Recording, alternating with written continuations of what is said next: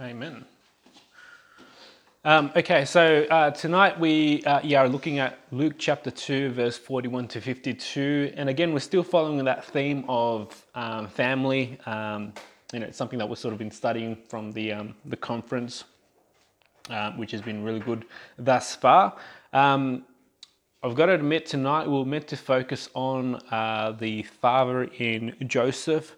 But I feel like just because we are the youth and we have a much younger generation, I'm going to be looking at Jesus in his early childhood, because I think that the message there applies to us. It's more relevant to us, where we're at in our stage of life. So I'm sort of going away from the guide. It's the same portion, but I'm hoping to bring it back into the family. And really, it's kind of, we're considering ourselves as children. We have our birth parents, how we are to be submissive to them, but at the same time, we belong to a much greater family. Our Father is God Almighty, and how we are to sort of, be submissive to him, and our responsibility in the spiritual realm, what we are called to do. And we'll look and draw out some examples from Jesus Christ. So, coming back to the portion, Luke chapter 2, it's a book that we've studied in depth, and we've gone from portion to portion. I'm not sure if you guys recall it. We were studying back in 2014.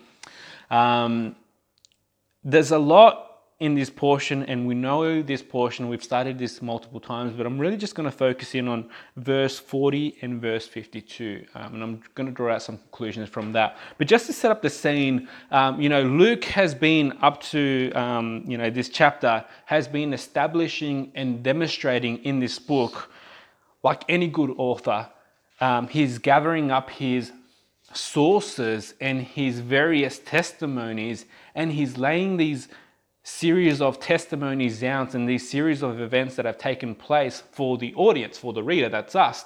And he's trying to make the audience understand that the Jesus that he's talking about, the Jesus that he's following through in this book, in his book, is the promised Messiah. That Jesus is the Christ, that Jesus is the Lord. And if you recall, when we studied Luke, when we were going through each portion, especially at the beginning stages, we were focusing a lot about, the Old Testament. We were focusing a lot about the prophecies, these events that were taking place, because it was pretty clear at the time, or it is still clear to us now, that Luke is setting up, or he's giving his evidences, is basically saying this is why Jesus Christ is the Lord. This is why he is the promised one. And he began in the Old Testament, referencing back to the Old Testament prophecies and saying, as what we saw before when Bolt was bringing the small word, the prophecies, the Old Testament is pointing to a Messiah, it's pointing to a Savior, and that Messiah is Jesus Christ. That Savior is Jesus Christ. And then Luke goes into the events of what took place with Mary, conceiving Jesus through the power of the Holy Spirit, and that is the work of God, that is, that Christ that Jesus has come from is indeed the Son of God. And then he focused in on the prophets, about what they were prophesying about Jesus Christ. And he begins to record all these separate events leading up to the birth of Jesus Christ. If you look back at chapter 1, chapter 2, he talks about the angel Gabriel, how he came down and he prophesied over the lives of Mary and Joseph, but he also prophesied over the lives of Zachariah and Elizabeth. He bore John the Baptist, and then they had the accounts of the shepherds who were out in the fields, and the angel appeared to them and basically told them the Messiah is going to be born, the King and Savior is here. And then you had the account of Simeon, and then you had the account of the prophetess Anna, who worshipped and gave thanks to God for sending Jesus Christ. So Luke has just been systematic about these events, saying this has happened, this was prophesied, this happened with the lives of Mary and Joseph. This child who has been born is indeed the Son of God. And so he's been given all these testimonies about Jesus. And he wants to make it clear that Jesus is the promised Messiah. But he needs one more testimony, and that's the testimony of Jesus himself. Jesus himself. And, he begins to sort of set this up at the end of chapter 2 with this testimony that Jesus himself will testify as to who he is. And we'll see that in shortly. But I sort of want to go back and just, in my own life, in my own experience, I've always wondered, when we look at the life of Jesus and we pick up his ministry, he's about 30 years old when he begins his ministry, and we know heaps about what's happened. We know heaps about the 3 years of his ministry leading up to the cross and all these events. The Gospels, they note down, these miracles, these preachings, the parables, what he did, his disciples, everything leading up to the cross and after. But we never really got to know what Jesus was like, who Jesus was like as a child, or as a teenager, or as a young adult. What was he like in his 20s? What was he doing throughout the time that he was born to the age of 30? That's 30 years. What was he like? What was he doing? And I guess that's something that I've always sort of wondered about the life of Jesus. We know a lot about him from 30 years when he began his ministry, but what was he like leading up? What was he like growing up? What was he like as a child? And Luke gives us this glimpse of Jesus as a child, the child who God was. And in fact, it's the only record that we have of Jesus as a child, but this is all the passage that we really need to understand what he was like as a child. And it's important to know this because, as Luke is setting up his evidences, he's trying to demonstrate that Jesus is the Messiah. There are a lot of these misconceptions about Jesus' earlyhood life and how he came about to become Jesus, to become the Messiah, to become, the chosen one. Because some people believe or have this idea that Jesus grew up as a religious man, and because he was so religious, he was forced into becoming the Messiah. He was forced into this role of becoming a Messiah. Others had this idea that, it was, Jesus's parents who were so pushy about him being religious that this caused him to be in the spotlight, that this caused him to be, the one that people wanted as the Messiah. And yet others believe that Jesus was just a man. He was just an average man, did no wrong, was a good person. But at the age of 30, when he went to be baptized and the Holy Spirit descended upon him, that's when he took on the form of the Messiah. It was at that point that he became, the Son of God. That's what some people believe. But what we see here in the account of Luke's gospel is that at a young age, Jesus already knew his true identity. He understood and he knew full well that he was the Son of God. That he was the Son of God. As a child, as a teenager, he knew who he was. And that's where he begins his own testimony. This is why it's important that we have Jesus' own testimony from such a young age, so that we can conclude that, hey, he wasn't just a man and at the baptism he took on the form of the Son of God. No, he knew that he was the Son of God. Early on, he knew that he was the Son of God from beginning, and his whole life was devoted to the ministry, to the calling of being the Son of God. He wasn't just a guy who decided to follow God at the age of 30. He knew that he was the Son of God. And that's why in verse 49 of this portion, he says, I must be in my Father's house. He knew that he belonged to God Almighty.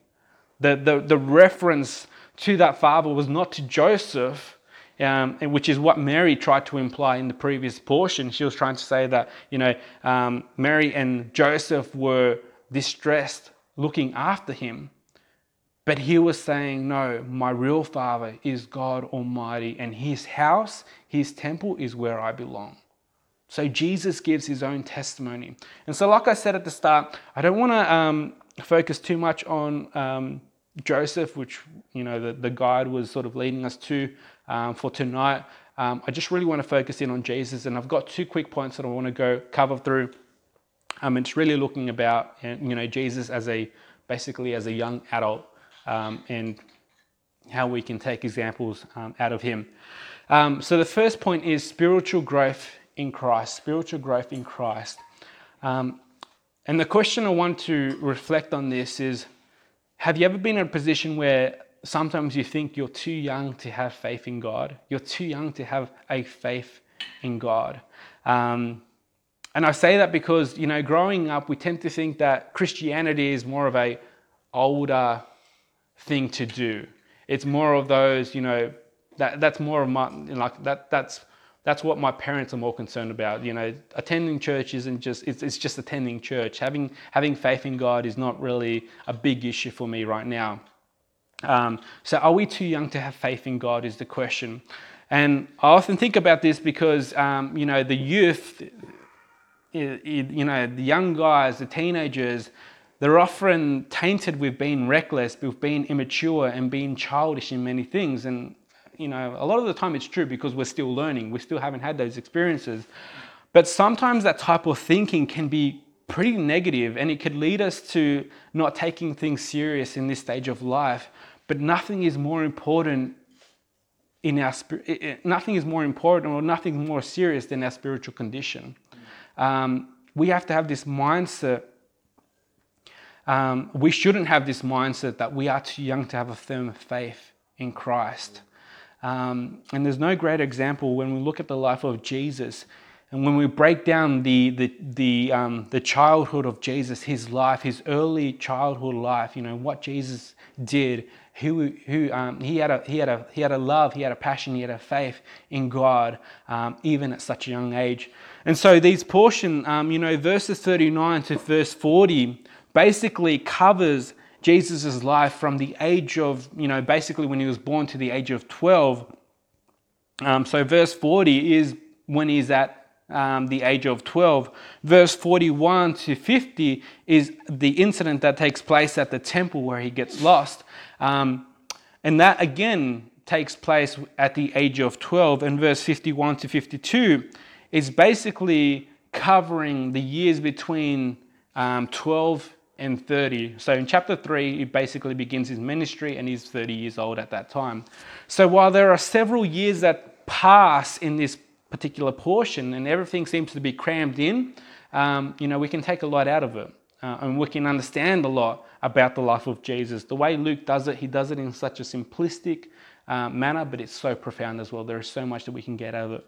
So to begin with, growing up at the age of 12, the word says in verse 40, so Jesus at the age of 12, the child grew, Jesus grew and became strong, filled with wisdom, and the favor of God was upon him. So the child grew and became strong. So it portrays to us that Jesus, he has this humanistic side as a child, but he also has this divine side in terms of the spiritual. He was like any other child.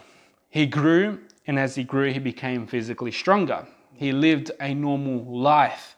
He was just like us. He was like any other kid. As we grow, our bodies change. We get taller, we get bigger, we get stronger. And the word also tells us 2 other things about Jesus Christ. He became strong, but as he became strong, he was also filled with wisdom, and the favor of God was upon him. So not only was it a physical growth, but much more than that, it was a spiritual one. He was filled with the wisdom of God. At the age of 12, he was already filled with the wisdom of God. In other words, he understood who God was. He understood who God was to him. And because of that, the favor of God was upon him. And we can argue that, it's different because Jesus is Jesus after all. He's the Son of God. He's the Holy One. He's pure without blemish. He's the one who never knew sin. He was perfect. Yes, that's true. But we're talking about a wisdom here that's not of the world, because God doesn't favor worldly wisdom. God favors godly wisdom. And so Christ, Jesus, at the age of 12 was just like anyone else, but had that godly wisdom. Proverbs 1 verse 7, I think we all know this portion. The fear of the Lord is the beginning of knowledge, right? The fear of the Lord is the beginning of knowledge. And the word tells us that fearing God, in other words, obeying Him, loving Him wholeheartedly, gives us knowledge. And that's knowledge in God. Knowledge in knowing who God is. But this can only be done through Jesus, right? When we come to know Jesus, that's when we come to know God. First Corinthians chapter 1 verse 30 says, "And because of Him, being God, you are in Christ Jesus, who became to us wisdom from God." So because of Him, because of God, you are in Christ Jesus. You belong to Christ, who became to us wisdom from God. Now, Paul in 1 Corinthians, he was talking to the Corinthian church, and he was basically saying, God doesn't save the mighty, doesn't save the powerful, doesn't save those who think they are wise by worldly standards. He saves the foolish, He saves the poor, He saves the lowly, He saves us, the sinner. Why? So that the saved sinner cannot boast in their own strengths. The saved sinner can only look to God and give Him all the glory because He's done all the work. And so the good work belongs to God. The glory belongs to God. And so he says that it is because of Jesus that we are saved. And it is Jesus who becomes our wisdom from God. In other words, it's Jesus who we need first and foremost in our life. If we want to be filled with godly wisdom, if we want to have the favor of God upon us, then we need Jesus. It's as simple as that. We need Jesus, more of Jesus and less of this world. And so it's through Jesus that we have this relationship with God. It's through Jesus that we have this relationship with God. And like I said at the start, sometimes I think we need to, we get mixed up in something. We think that we need to reach a certain maturity, a certain age to have a relationship with God. But this isn't the case. God uses the foolish, He uses the weak, He uses the young of age. As we see in Jesus, He was only 12 years old, 12 years of age, and He was already seeking after God. He already knew God. He already knew what He wanted from God. All He wanted to do was spend time in His temple. That's where He felt at home. And if you read the portion when He's lost and He's found in the temple, verses 46 to 47, it says that the leaders were so amazed at what Jesus was saying because they didn't. He understood things, and His answers that He was giving to their questions were so out there, not so out there, but they were so that the answers that just they didn't perceive or didn't expect from a young person. So he had a wisdom not like their own. It was godly. So your age doesn't matter when it comes to have a relationship with God. What matters most, or the key, is that you know Jesus Christ. That you know Jesus Christ and that you devote your life to Him. And the second thing that I want to look at is that we are called to ministry. We are called to ministry. Two quick things. Verse 49 says, Jesus speaking, "And He said to them, 'Why were you looking for me? Did you not know that I must be in my Father's house?' And then verse 52 says, 'And Jesus increased in wisdom and in stature and in favor with God and man.'" So the first thing, talking about the Father's house, Jesus was asking, "Why were you looking for me? You know that I belong here at my Father's house." I guess this is more related to us when we were younger, but I mean, sometimes we still feel it. Sometimes we go to church because we're forced to, because our parents go. So we have to go. And I'm sure we can all raise our hands and say, yeah, but there's been times where we haven't wanted to attend, where we didn't want to go to church. But when we look at Christ and we see Him in this portion, at the tender age of 12, all He wanted to be was in His Father's house. All He wanted to be was in the temple where He could encounter God and He could spend time with others who would encourage Him and who had the same passion and love for God. And don't forget, this is at the tender age of 12. Jesus knew He belonged in the temple. That's where His heart was set. And our hearts ought to align to that same passion, to that same love, that we long to be in the church, that we long to be a part of the church, that we long to call church our home. For church is where we come to meet with God. For church is where we come to be encouraged by our brothers and sisters. I think it's odd when we have believers who say that they can keep their relationship and church separate. That their relationship with God is just a one-on-one thing. Yes, that's true, but if you look at Christ, and if you love Christ, and if you stand for everything that Christ stands for, that you know that the church is a big part of who Christ is. The church, you can't separate the church out of Christianity. They go hand in hand. So the first thing for this, as we looked at the life of Jesus, is that he loved the church. He loved the temple, for that's where God is. That's his home, and we ought to make the church our home as well. And the second thing is that in verse 52, the word says, as Jesus increased in wisdom and in stature and in favor with God and man. The second thing is that while we're still young and while we still have our strength, use this time to get to know God. Use this time to get to know God, to grow in wisdom, to know, to spend more time in knowing who Christ is. For there will always be something new. I know that we read the same portions time and time again, but there will always be something new that we can draw out of that portion. There will be always something new that we can fall in love with Christ. John 21 verse 25, this was a great portion when we studied it, but John said, Jesus did many other things as well. If every one of them were written down, I suppose that even the whole world would not have room for the books that would be written. That's John's, take. He had so much to write about Jesus. And he's saying, if I was to write everything down, there wouldn't be enough books in this world that would contain, what Jesus did. What we have in the Bible is more than enough. And, we could spend our whole lifetime studying it and never fully comprehend all who Jesus is, because we just can't contain him in these pages. There is so much that we can spiritually grow in. But while we're still young, use this time to get to know Christ. Because as Jesus spent his, 30 years in the Word, in the temple, spiritually growing in godly wisdom, it got to the point at the age of 30 where he was called into ministry, where he was called to begin his ministry. We might be called to do ministry tomorrow. We might be in ministry now. We might not know, God might have a plan for us 10, 20, 30 years down the track. While we still have time, use this time to basically get to know Christ, to continue to seek him, especially in our youth, especially when we're young and have our strength and have time, continue to grow in godly wisdom so that when God calls us, we may be ready to be used in this ministry.